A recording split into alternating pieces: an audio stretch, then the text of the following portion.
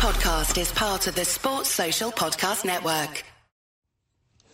Hello, welcome to the Snooker Scene podcast. I'm Dave Hendon. What a time to be alive. A feast of snooker is lying before us like a great banquet. I refer, of course, to the European Masters in Milton Keynes this week, the Welsh Open in Newport next week, and to the Turkish Masters in Antalya the week after. 3 weeks solid, and plenty more to come after that in what is an exciting time for the game. And so it's all good stuff, and it's all, I should say, on Eurosport, but also you can check it out online, Discovery Plus, etc., etc. And BBC Wales also have coverage of the Welsh Open, and I'm sure lots of other platforms around the world. Apparently, wherever you are in the world now, you can watch snooker. You can also listen to this. And our friends in Fiji are still listening. We're not number one anymore. That's fine. That's fine. They're saying, okay, you know, we've given you a little, you've given you your chance, but we're still top 10, which is good news. Rather rambling start, but the good news is this week we've got a lot to get through. A lot of people have written in, and a lot of subjects. It's always interesting, I think, reading the emails, the sort of split between people who want to talk about the game now and people who want to go through sort of historic things, which is exactly what I always wanted this podcast to be. It's about snooker, full stop. It doesn't always have to be about what's happening now. Equally, it doesn't all have to be about nostalgia. Now, to the emails, and the first thing to say this week is it's been a vintage week for emails. All the emails this week are really, really good. Now, there'll be people who've emailed in the past saying, hang on, so what, you're saying ours are lousy then? I'm not saying that, but it's been a very consistently high standard of email this week. And John Doran, now he wrote a couple of weeks ago listing all the snooker venues that Bob Dylan had played at. And, you know, most podcasts, that'd be enough. You'd think, oh, my work is done. But John has come up trumps again. And this is a terrific email, which I will read now. He says, I was thinking about what makes particular shots memorable. It seems that the most important factor is the context. For example, a shot played at a critical stage in a final.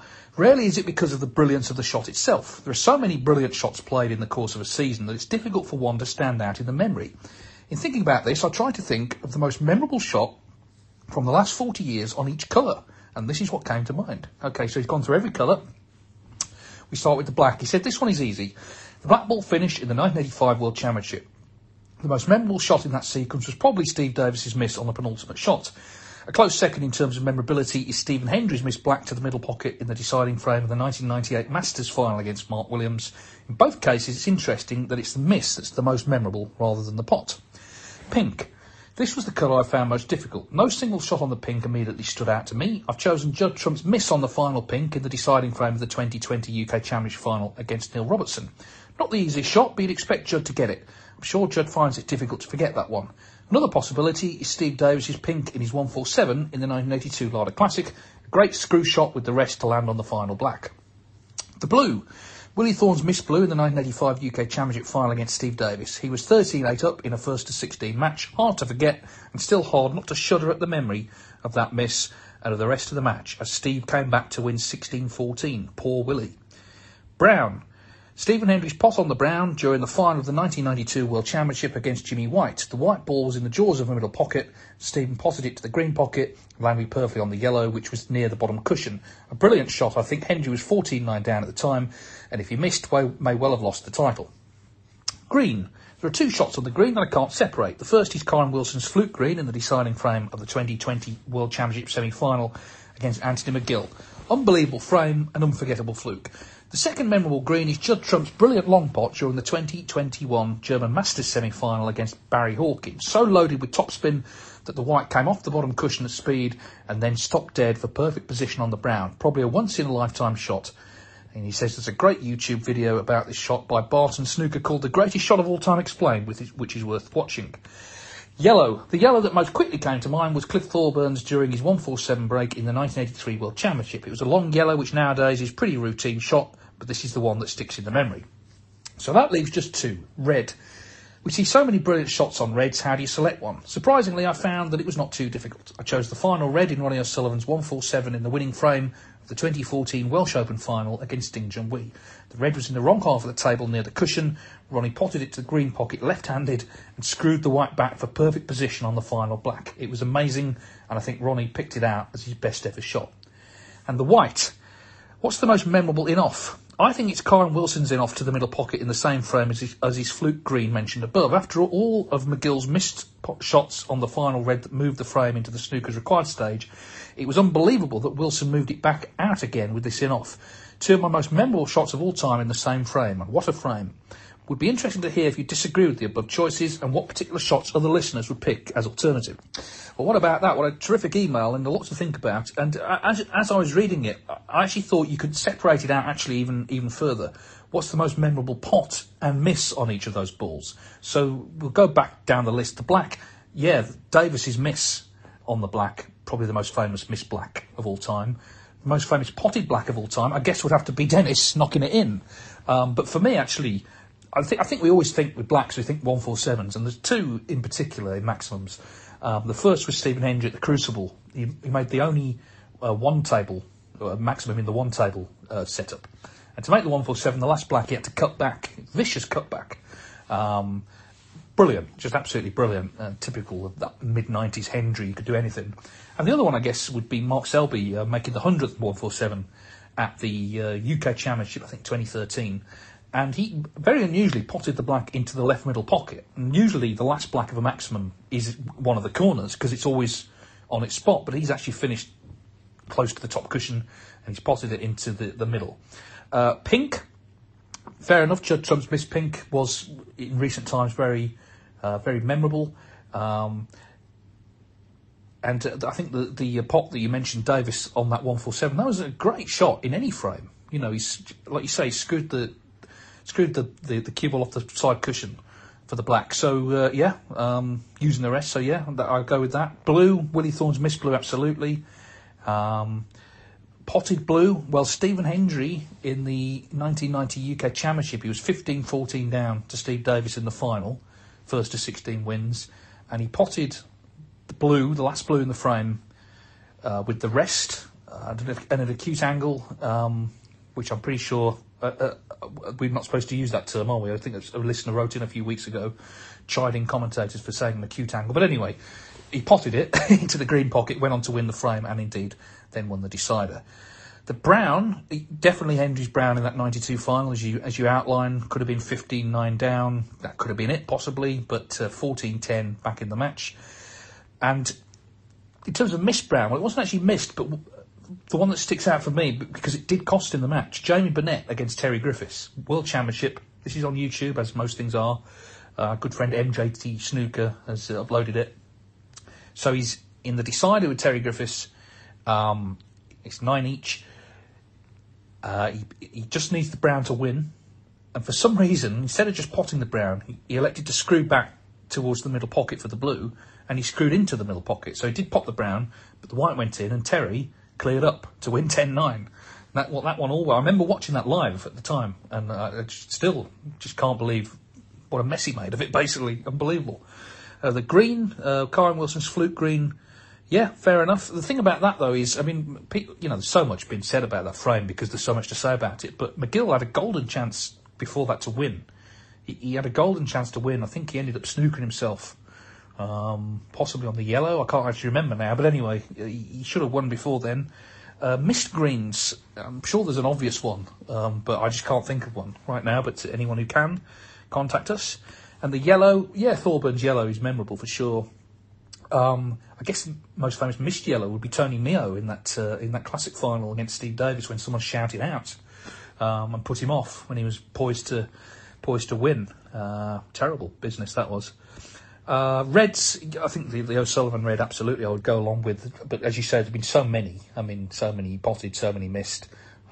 It's quite hard to sort of come up with even a short list. But yeah, definitely that was a great pot. And in terms of memorable in offs, well, I mentioned the Jamie Burnett one. There's been obviously, a lot of others that have been significant, a lot that haven't. But happy to take your suggestion on that. But if anyone's got any other choices for any of that, then let us know, because I think that's a great subject and most importantly for this podcast, pretty niche. So what are the most memorable shots, pots or misses on all the colours, I guess. Okay, Elliot Jordan. And I like the way this email starts, because you're a man after my own heart, Elliot, i.e. lazy. Because he says, I was watching the snooker at the weekend and not being on social media, and to be honest, I couldn't be bothered looking it up. A question popped into my head that's always intrigued me. A player plays a shot, and by a strange quirk of fate, the balls end up in a way where it's impossible for them to play a legal shot. E.g., a player's on a colour, but the cue ball is surrounded by reds. In this situation, does the player have to forfeit the frame, or do they just accept the foul, play it, and the frame continues? Thank you for the podcast, which is the first pod I listen to every week. Yeah. One in the eye for, all the other podcasts. Well, Elliot, there's footage of this again on YouTube, which I actually stumbled across the other day. The 1983 World Final, Steve Davis, Cliff Thorburn, this happened to Steve. He potted a red, and the cue ball went into the cluster, and he basically could not get out to hit a colour. He was just trapped. And Clive is commentating and explains it superbly. Len Ganley's the referee. And as Clive explains, you have to make what the referee deems to be a reasonable attempt. Even though it's impossible to hit one, you have to play a shot that looks like you're trying to hit one. Otherwise, it can be called a miss. So Steve had to make an attempt to hit a colour, a reasonable attempt, even though it was going to be a foul. And in that scenario, the referee, Len Ganley, as I say, gave the foul but not a miss, and the frame continued. So that's basically it. You've got to try and play a shot, even though you're not going to hit one. And yeah, that did happen. I mean, I'm sure it's happened since, but that may be the most famous example of that, because it was in a world final.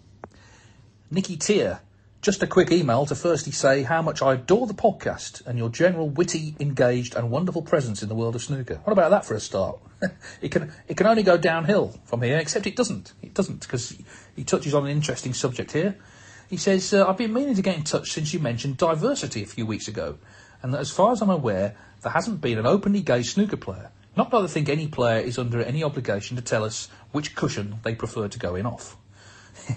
More of interest, though, and an area I think rarely covered on the podcast, are the sexy boys of snooker from over the years. A friend of mine with decades of staunch heterosexuality behind him grew up supporting Tony Knowles. And although I don't think I really fancied any players in my youth, let's not forget that Stephen Hendry used to feature as a pin-up in Lookin' magazine alongside the likes of Bross and Jason Donovan. Alan McManus also had the nod from some with refined tastes, with Ronnie, of course, also attracting many over the years. Paul Hunter was my true love, though. Hours were spent obsessing about his cue action.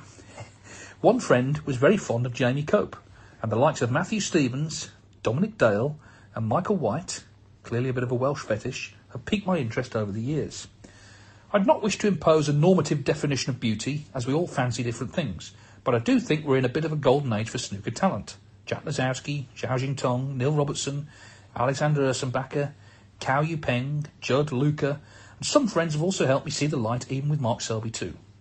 Hope the podcast continues, and I'd also be interested to hear other listeners' snooker crushes. Michaela Tab was always a favourite of a couple of my snooker friends, and Seema and Radzi have both attracted some attention recently, if not always for their snooker-specific presenting skills. So basically, thank you, Nicky. Basically, what we're saying then is, let us know which players you fancy. That's what we've come to on the podcast. Now, of course, there's one name that's been missed out here from the 80s, the snooker pin-up that was Kirk Stevens. Kirk Stevens, he obviously wore the white suit and was, a very good-looking man. And there's always a sense of excitement around him in that sort of boom time, sort of rock and roll period. He was obviously, sadly developed an addiction, as we know, and his career ended because of it. But he was a very popular player. Tony Knowles, you mentioned, but Kirk Stevens as well. There have been a few gay players, but that's entirely their business. Nobody else's. Good mention of Lookin' magazine, by the way. That does date things very much in the 80s. I wasn't aware Stephen Hendry was a pin-up in that, but anyway. But as in terms of now, you mentioned a few names there. Let's be honest. The number one has got to be Jack Lazowski. I actually went on his Instagram just before recording this just to see what he posted on there, and put it this way, he's got a lot of followers. He's got a lot of followers, and quite rightly. And I was interested in a comment on Gods of Snooker by the journalist Julie Welsh, who sort of acknowledged that for some women, there is a certain appeal to snooker in essentially watching men close up, as she put it, in captivity. they're wearing sort of smart clothes, and you're watching the game. Of course, I'm not saying women watch snooker just to watch the men, but that is part of it, and it's part of it, I'm sure, for a lot of men as well. So essentially, what we're saying is, let us know which snooker players you fancy, and we'll see. Maybe we'll develop our own ranking list. That's ranking list, by the way. Over the next few months, maybe. But I think Jack has got to be number one. I know he has a lot of supporters. I know, and nothing wrong with that. Nothing wrong with that. In fact, thinking about it, Steve Davis in the 80s famously won Rear of the Year. So Steve, not thought about necessarily for his aesthetic appeal. Well, that year he was. We'll move on, I think. Luke Williams, I very much enjoyed the latest podcast, and it was encouraging to hear one of your correspondents is looking forward to my Patsy Houlihan book. On the subject of re-racks being a lot more common these days than they used to be, here's some evidence of that view which I came across while researching the book. In the 1965 English Amateur Championship final between Houlihan and John Spencer, a re-rack was required in frame 3. Amazingly, this was sufficiently unusual an occurrence that it was reported on widely in the media, both local and national newspapers. The Times newspaper, for example, under the headline "Snooker Frame Abandoned," noted, "There was a remarkable incident during the first period yesterday, with Houlihan leading Spencer 2-0. The third frame had to be abandoned and the ball set up again. Spencer was in front 25-14 when the black was left on the brink of a pocket with the remaining 11 reds massed in front of it. For 25 minutes, the players brushed the pack, which eventually became immovable. The players consulted the referee, who decided that the deadlock could only be ended by starting the frame again." And Luke says the Newcastle Journal went so far as to claim the incident was unprecedented in the history of the competition. Can you imagine a snooker re-rack being the main focus of a news item in the 21st century national newspaper?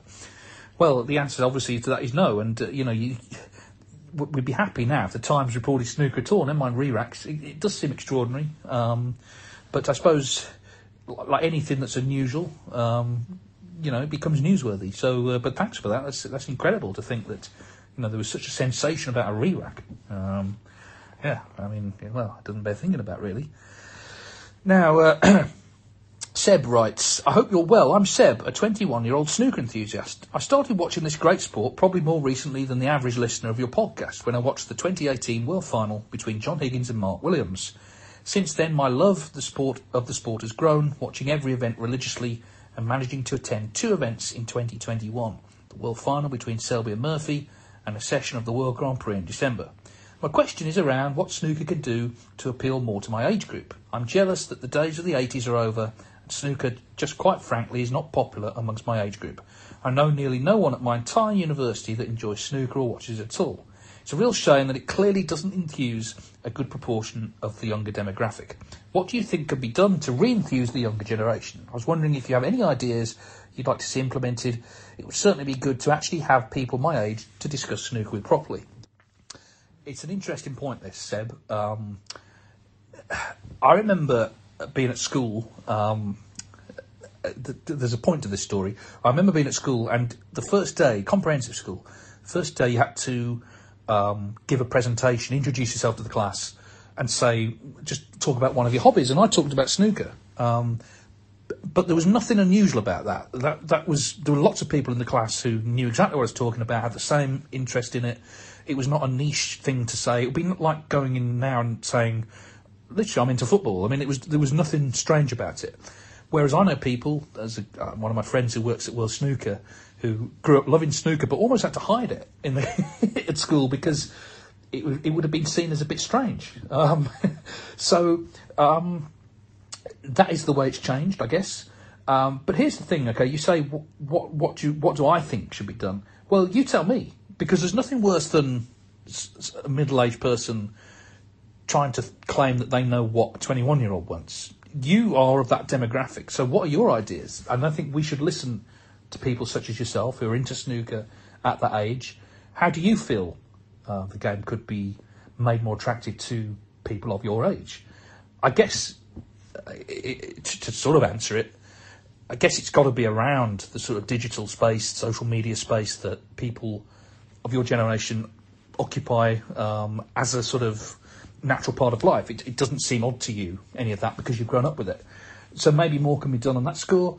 I mentioned, I think, a few weeks ago that World Snooker have made a success of their TikTok account. Now, that sentence will mean nothing to a lot of people, but to a certain age group, you know, TikTok, again, is just something that you do look at every day, and it's just there, part of your life. They did one video, it had 13 million views. You know, it seems extraordinary. But so I guess it's going to be around that. My feeling is, okay, and I know I said that it's patronising to answer this, but I'm going to answer it because you did ask me. My feeling is that in the sort of digital media stuff they do, and I commend what they actually do. I think they're a very creative team. But I think what they could do is try to spread the tentacles a bit further than just snooker fans. So, for example, it's all very well they do this thing, what's in my cue case, okay? Now, that is of interest to hardcore snooker fans, but it's not going to be of any interest at all to a casual sports fan. Who cares what's in someone's cue case, right? What they need is to find a way of getting maybe influencers. I can't even say influencers.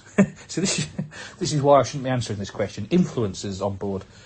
For example, ITV did a thing a couple of years ago with Chris Hughes. Now, Chris Hughes, he works on their racing coverage now and again, but he was on Love Island, okay? And from out of that, he got a massive following. He does have a massive following on Instagram and, you know, all the other platforms. I mean, literally millions of people. And he came along and interviewed Judd Trump. I think they've subsequently become good friends. And he spoke to him as someone close to his age about things they both like music and fashion and whatever. And it was great. It did massive numbers in terms of social media because Chris Hughes was bringing in his fan base from outside snooker. And I think that's what we need. When they do these house visits, you know, get someone like him to do it, talking to the players on their level. Maybe that will be a way of spreading the gospel a little bit more, rather than just focusing entirely on, you know, you go on the World Snooker YouTube and it's like, here's a century from Barry Hawkins, here's what Shaun Murphy said after his match. All of that's fine, of course, that's part of the, you know, the daily sort of churn of the circuit, what's happening in tournaments. But we also need stuff involving people not into snooker, to hopefully sort of bring them into the net, if you like. So I guess that's my answer, is try and do more stuff that appeals not just to snooker fans, and don't alienate snooker fans in the process. But if you're going to go to, let's say, well, let's bring Jack Lazowski back into this, okay? Say you're going to go to his house, okay? They've done these home visits with some other players, okay? Take someone round there who's closer to his age, who can talk to him on his level, and preferably who has a ton of social media followers who will see that and think, oh, he seems cool, maybe snooker's cool. You know, that's just one idea. But I go back to what I said earlier. Seb, you're 21, so you tell me what you think should be done, because you know this demographic far better than I do. Stuart May is our next correspondent. It's a high standard this week, it's got to be said. You know, everyone has brought their A game, the emailers. He says, I've been following your podcast for a while now, find them very informative, and I must listen to every week. I thought I would ask your opinion, which I've noticed for a while now, about scheduling of matches. At the time of writing this email, the Welsh Open qualifying matches are nearly over, and the European Masters is on the horizon. In the Welsh Open, of the 16 qualifying matches that include a player from China, 5 were scheduled for 10 a.m, 7 for 1 p.m, and 4 for 4 p.m, with no match scheduled for 7 p.m. The upcoming European Masters, only the Monday and Tuesday schedules were available. However, of the 13 matches that include or potentially include a player from China, 10 are scheduled for 10 a.m, 1 for 2:30 p.m, and 2 for 7 p.m.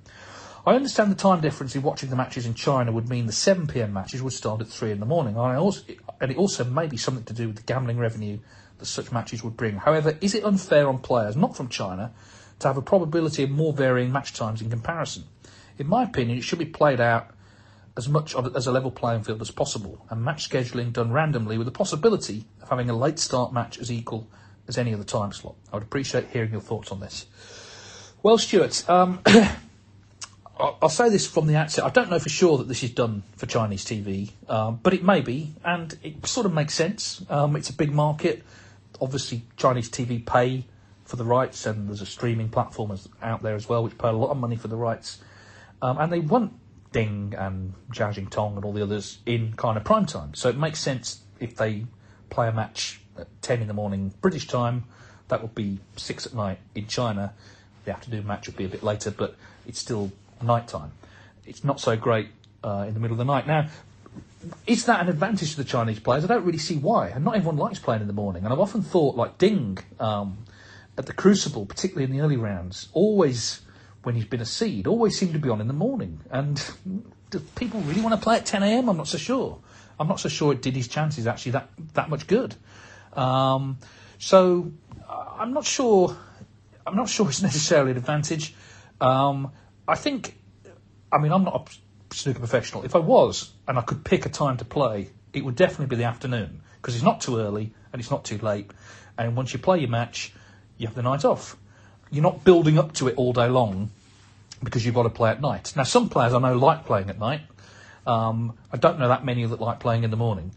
In terms of it should be a level playing field, well, we've discussed before that, for example, Ronnie O'Sullivan in most of the BBC events, or certainly the Masters in the UK, will pretty much play every session in the afternoon, because that's when they're live on TV. That's when they want the box office player. So it's not necessarily a level playing field at the moment, but the professional sport is underpinned by broadcasting revenue. If Chinese television prefer the Chinese players to play earlier in the day, honestly, I don't have a problem with that. I think it's an important market, and does it make that much difference to the results? No, I'm not so sure it does. Our next email is from Anthony in County Wicklow. He says, I'm a long-time snooker fan and regular listener to your podcast, which I really enjoy. I have 3 topics to run by, if that's okay. Feel free to pick and choose just one or two of them, as I know it's a long email. Well, we'll go through them all, Anthony. We're all friends here. He says, they're just observations about which I'd be interested to know your thoughts. They are eyesight affecting older players, BBC coverage, and one-time winners. Okay, so we're going to go through them one at a time. Anthony says, a few years ago I acquired my own 8x4 foot table and I regularly practice. However, despite believing I have a flair for the game, I regularly break much beyond 30 points. I put this down to inconsistency and declining eyesight in middle age. This got me thinking about players who still play well after their prime. I recently watched Stephen Hendry play Ken Doherty in the World Seniors, and I was surprised at some of the misses between them. Am I right in thinking that age-related eyesight and reduced field of vision are the main factors in decline seen by so many older players? And if so, why does it not seem to affect O'Sullivan, Higgins and Williams? Well, let's deal with that first. I mean, those 3, the more you think about it, those 3 that you mentioned, the class of 92, they kind of almost feel like freaks of nature in a way, because like you say, most men, and women as well, but sort of men on the circuit in their mid-40s, their eyesight does decline. Now, if you ever see Joe Johnson, he'll give you chapter and verse on this. Joe is an expert on eyesight.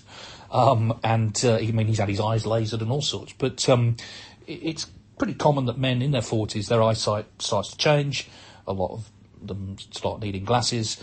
And so as a snooker player, that must be a nightmare, because there's so many different distances that you're involved in, long potting or short range. Your eyesight obviously depends on quite strongly.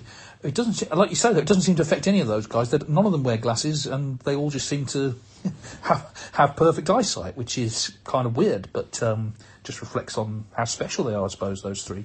But definitely, I think other players. I mean, Ray Reardon at one point, and actually the ITV opening titles, there's a shot of this. He because of the glare from the lights, he wore a visor. He wore a sun visor at some tournaments.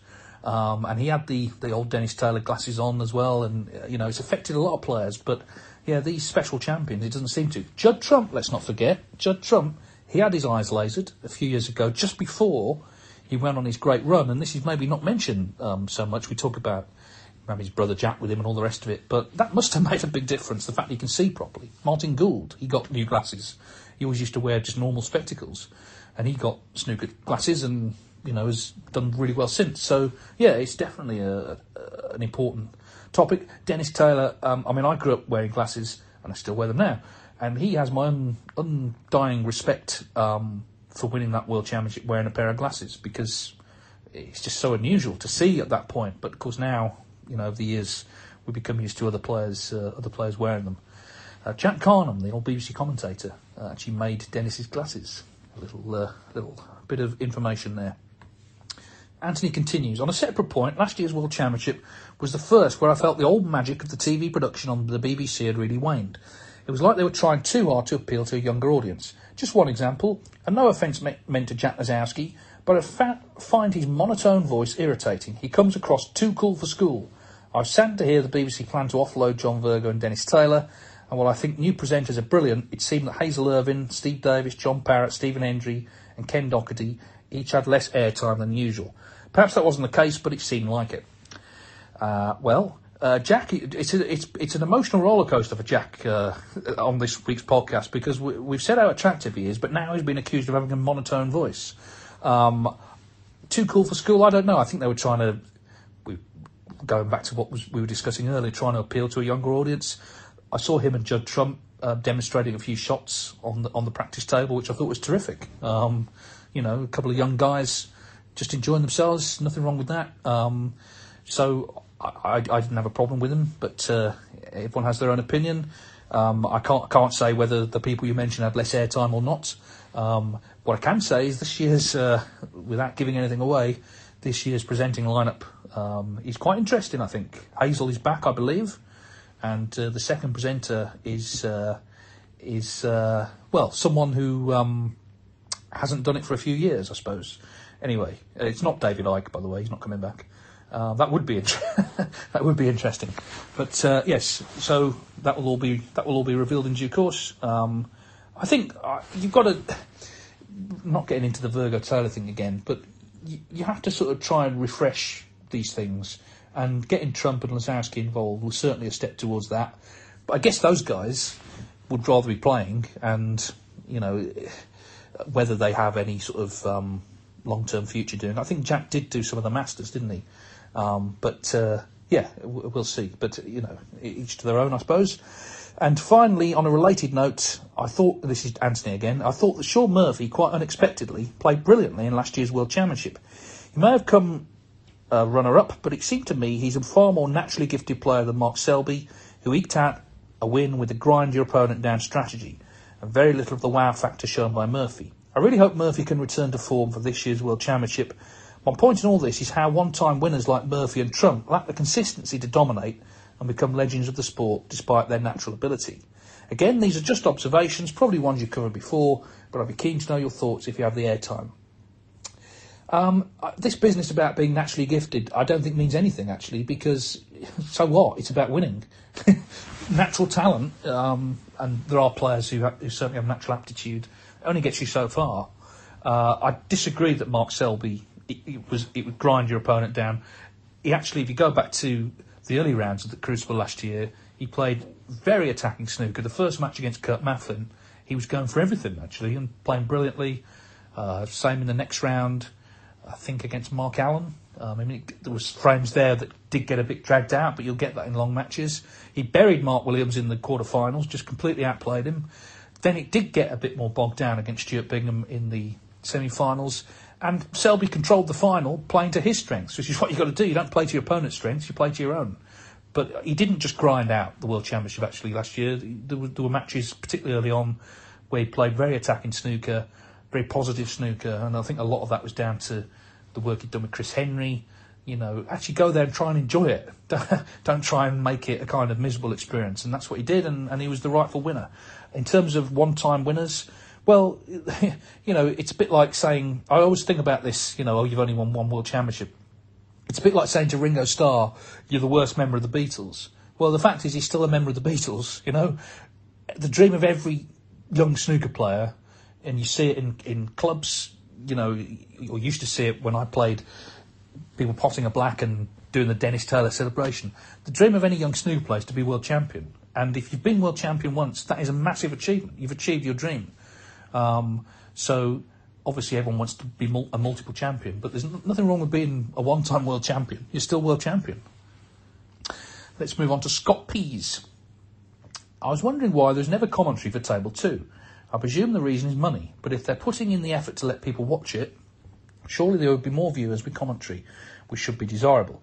I almost never watch Table 2 for this reason, even if it's a match I prefer over Table 1 if both had commentary.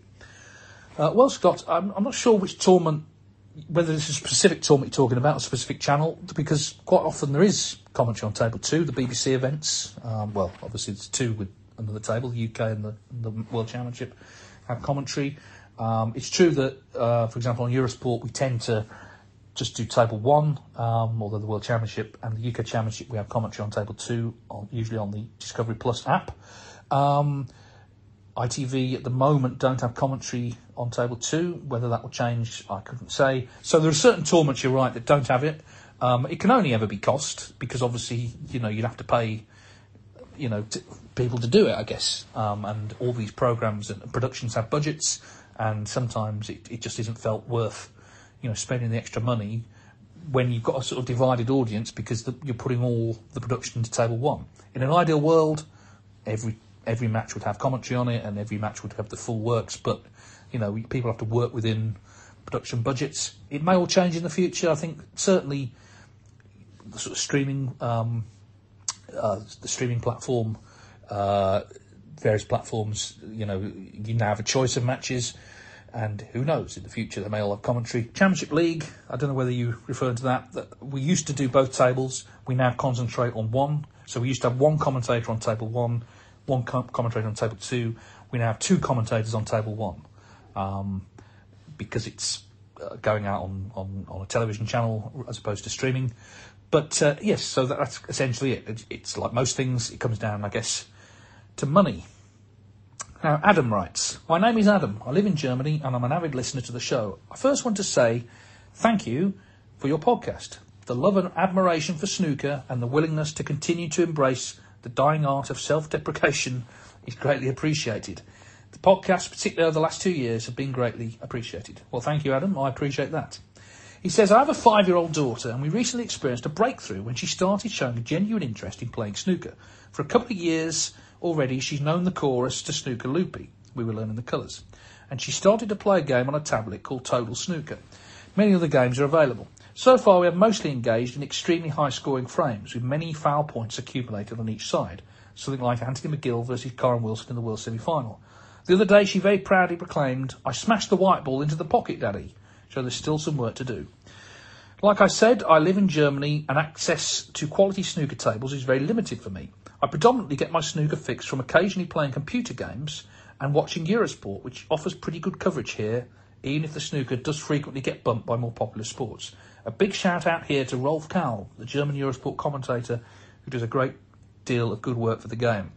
I'd like to help my daughter maintain an interest without smothering the fun, and just have it to be a social thing that we can enjoy.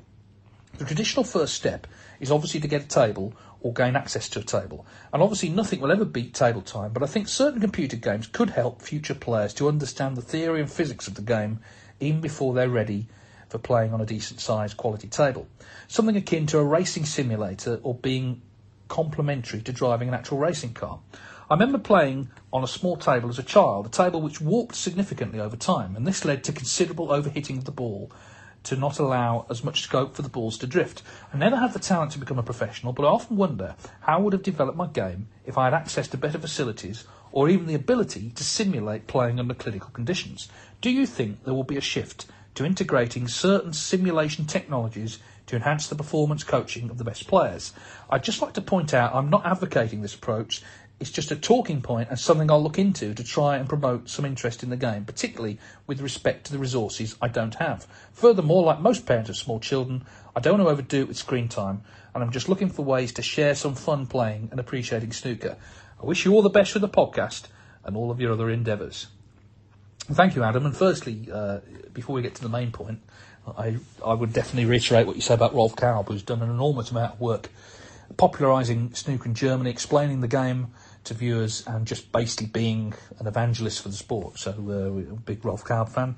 And you touch on something in Germany which we often say, which is the support is definitely there, but the playing opportunities are not. There's not that many places to play, and you can't beat having that opportunity. I mean, we talk in Britain maybe a bit too much about how clubs have shut down and blah, blah, blah, but actually there are still a lot of places you can play snooker in Britain, far more than most countries. So if you don't have that opportunity, then maybe what you're talking about, sort of playing a computer game, can at least keep the interest going.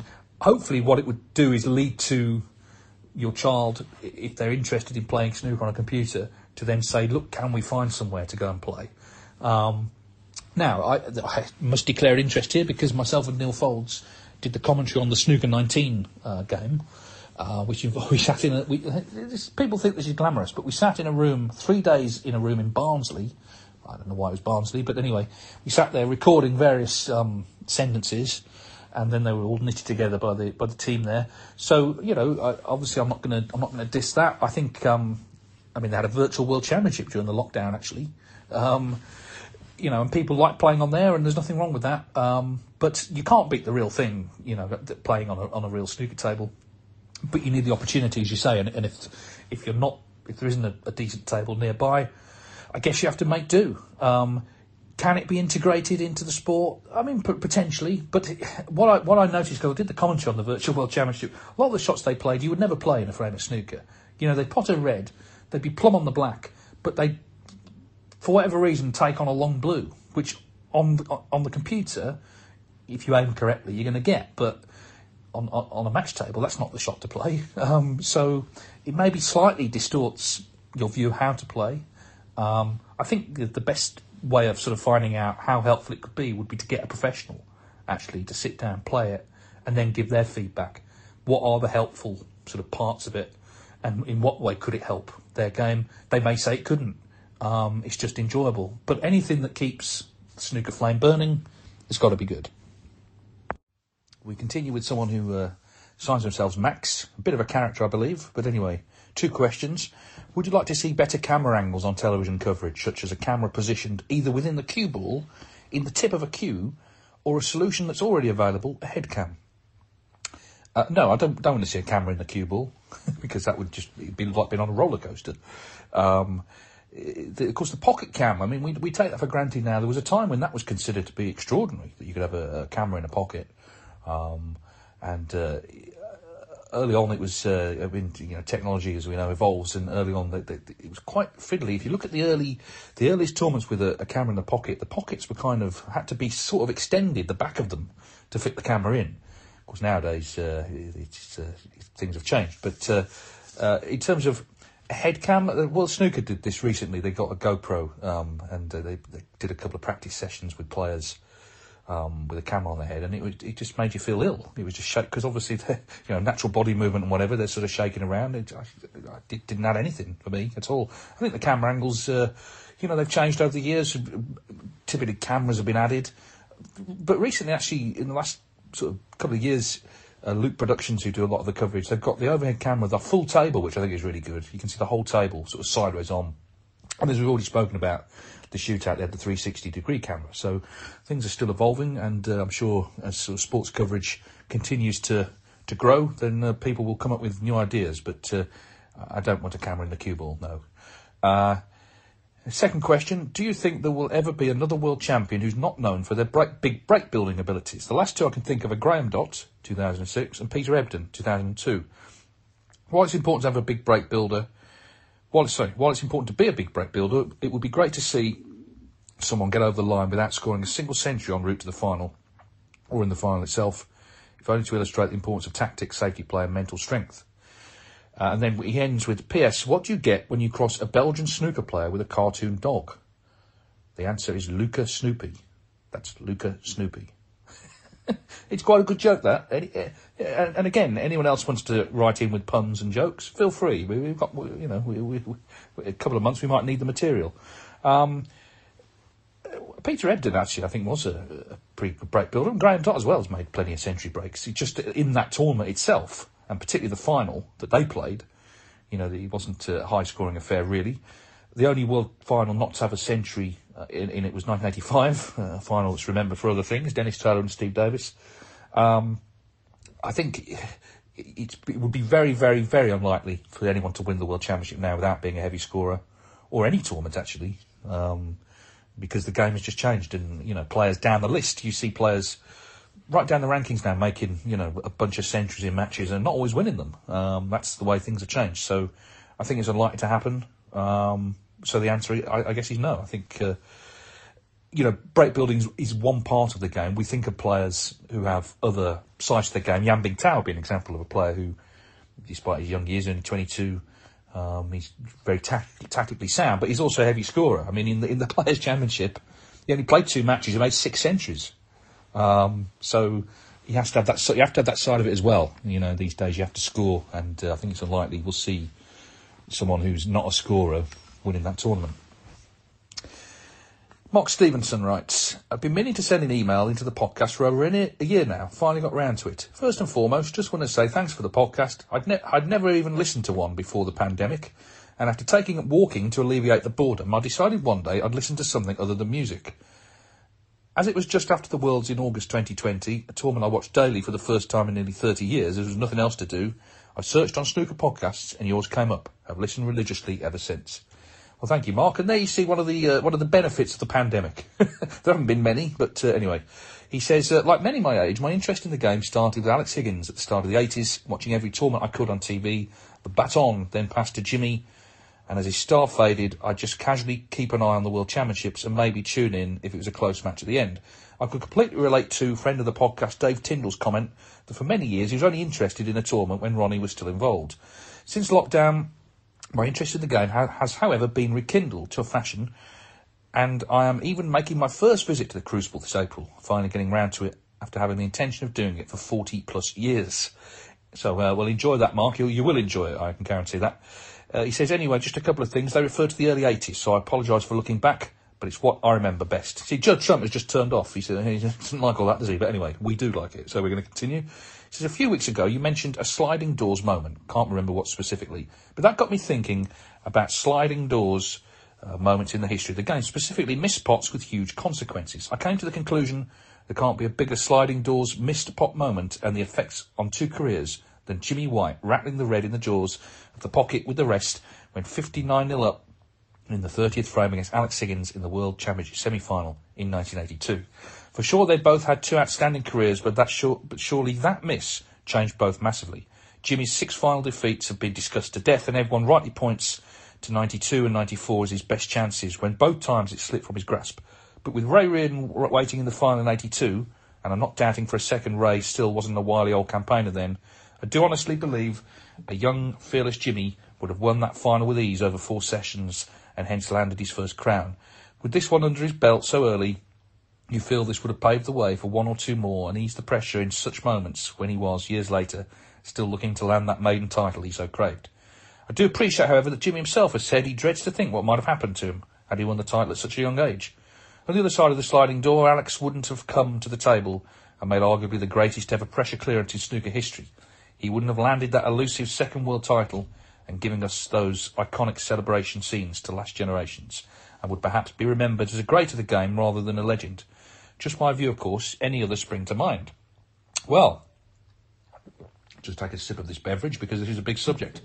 Yeah, I mean, that's a great one, obviously. I mean, I think what I would say is about that, a lot of people have said, oh, Jimmy would have beaten Ray Reardon. There's no actual guarantee of that at all, because Reardon was a proven winner.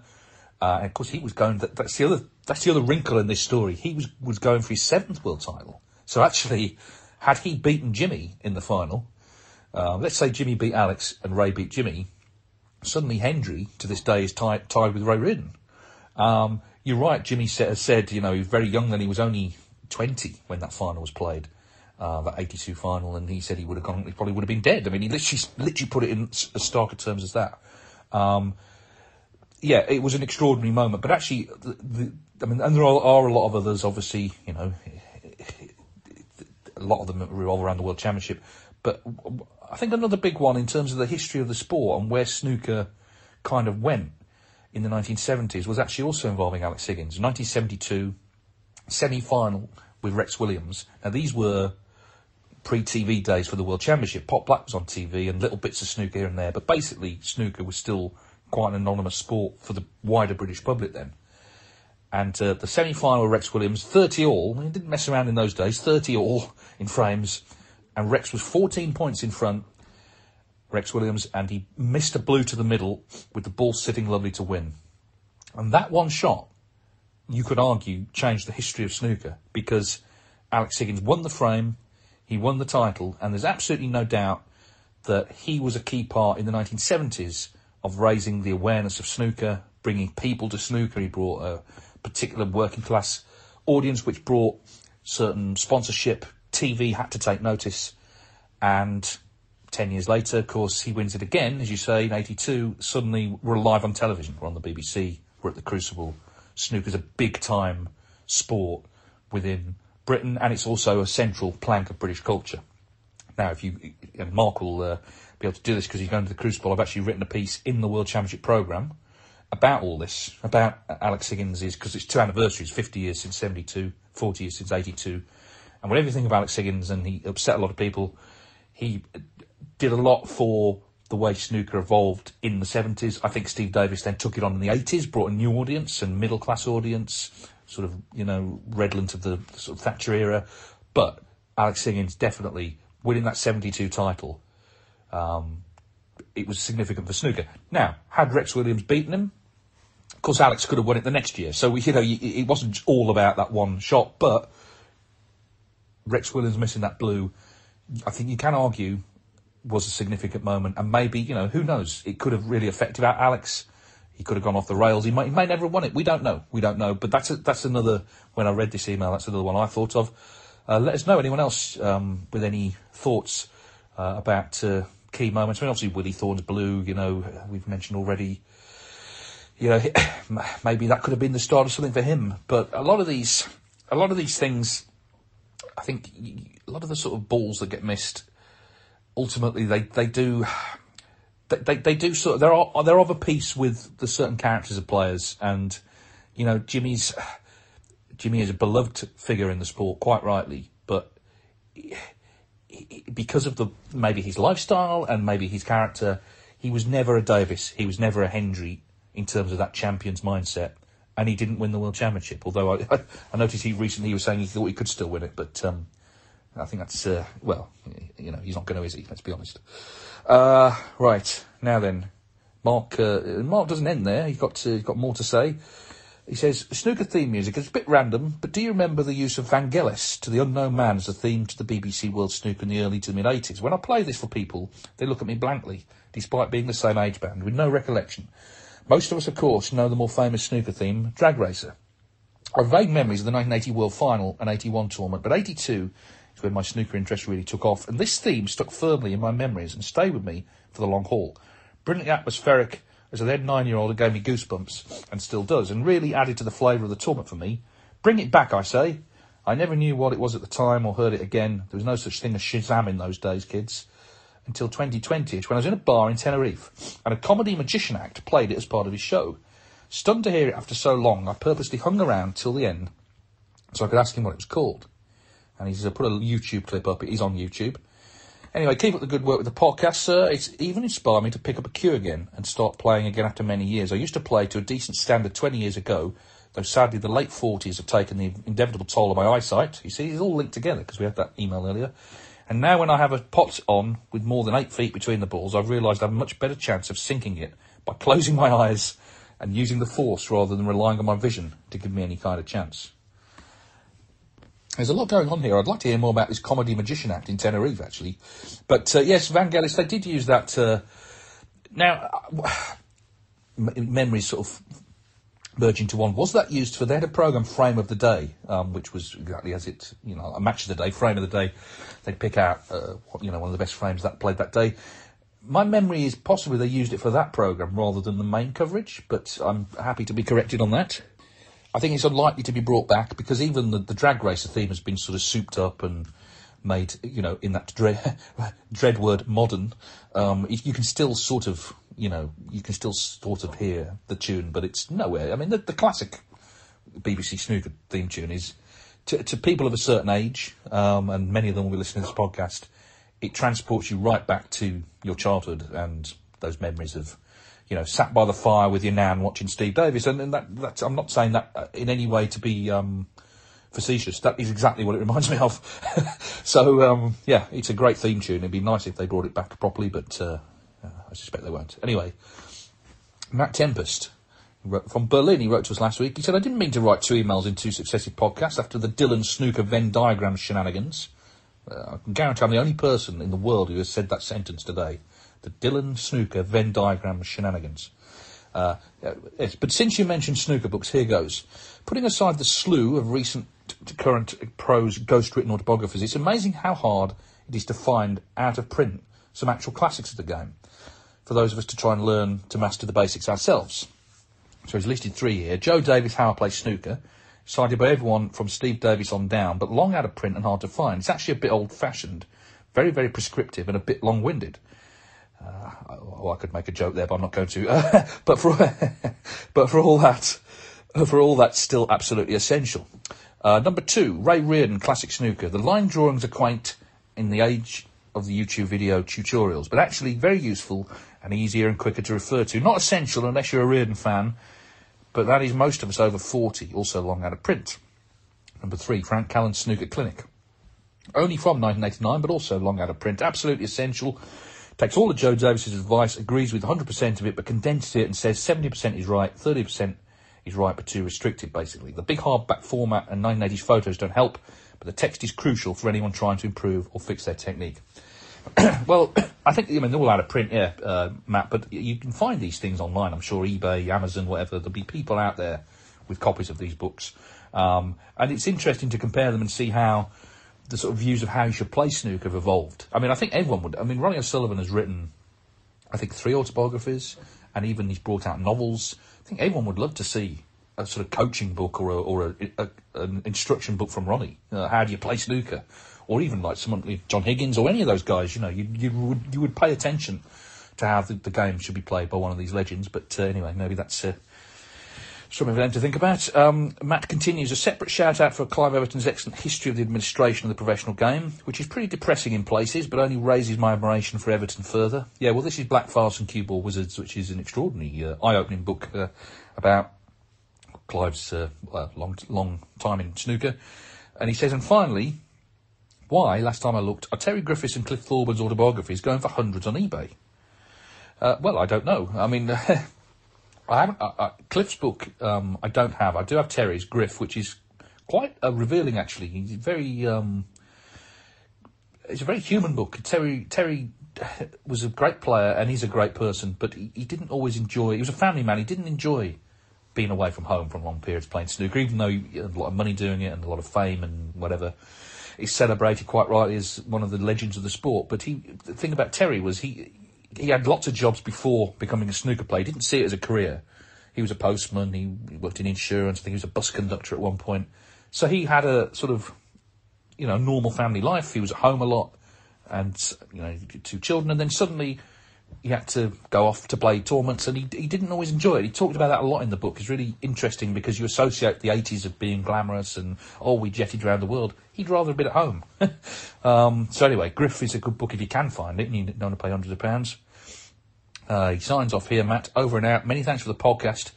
You bring a bit of John Peel's wry wit and self-deprecating humour to the world of snooker, I feel. Well, that's kind of you. I can't possibly claim that mantle, the great man, but thank you for listening. And finally this week, David Burney, our friend in... Oh, it's not finally, actually, we've got 2 more. David Burney, our friend in Canada, telling us about the BC Open tournament they had there. The winner was, I'm going to say Max Guan. Probably pronounced his name wrong, but congratulations to him. So in the best of 7, he lost the first 2 frames to his opponent, CCU. Guan dug in and won the next 3 frames. Yu stopped the bleeding with winning the 6th to force a decider. Decider lived up to it, a seesaw frame that saw Guan take the title on the last pink to achieve victory. So it sounds very exciting. He says, thanks for making your listenership aware of the tournament we're having over here in Canada. We had great viewership on the live stream and a successful tournament all round. Pleased to hear that, David, and glad it went well. And finally, we have Christian from Switzerland. He says there's been some discussion on recent podcasts on the origins of the term Chinese snooker. Rolf Kalb, as another mention for Rolf, usually tells this story about a particular well-known player who did some work promoting the game in China. Afterwards, during exhibitions back in Europe, he would jokingly explain to the audience that the Chinese were very interested in snooker and taking up the game, but didn't fully understand it yet. So instead of hiding the cue ball behind another ball to cut off the direct line to the Reds, they would place the cue ball directly in front of the other ball. Said well-known player would then go on to play such a shot, thus establishing the term Chinese snooker. This happened in the late 80s or early 90s, I think. I cannot remember who the player supposedly was, and he's put a few names forward, John Spencer, Cliff Thorburn, Steve Davis. even though Rolf Cowell tells this story every time a situation like this comes up. But I frankly haven't watched German Eurosport regularly in the last few years, since I prefer the English commentary. Well, there's one in the eye for Rolf. So I don't remember the details that went well. Sorry if I messed anything up. Well, I have not heard that story, Christian, but it may well be the case. I wouldn't doubt Rolf. I think the point is we don't really know, but it's a term. I mean, listen, terminology comes and goes, actually, and, there's new ways of explaining things, and I can't get excited about this, really. I think if people feel that we shouldn't use the term, then we don't use it, and that's perfectly fine. Well, that's it for this week. Another hour of a man talking to himself ends. Big time of the year for snooker, of course. I hope everyone's enjoying tournaments, and I hope everyone, I sound like some sort of door-to-door salesman here, but I hope everybody took advantage of the Discovery Plus offer, which has now ended. So it's gone back to, it's still a bargain, I think, 60 quid a year, but it was 30 quid a year until last week, and enjoying a choice of tables from all the tournaments. So yeah, European Masters, next week Welsh Open, Turkish Masters, and so on and so on. World Championship will be with us very soon. In the meantime, we're proud members of the Sports Social Network. Check out their other podcasts. You can email us at snookerscenepodcast@mail.com. That's snookerscenepodcast@mail.com. That's it. I'm off to commentate now, so we're looking forward to the day's play. And thanks for all the comments, and anything you've heard about that you want to comment on, get in touch. Because if you don't, I have nothing to say. Goodbye, bye. Sports Social Podcast Network.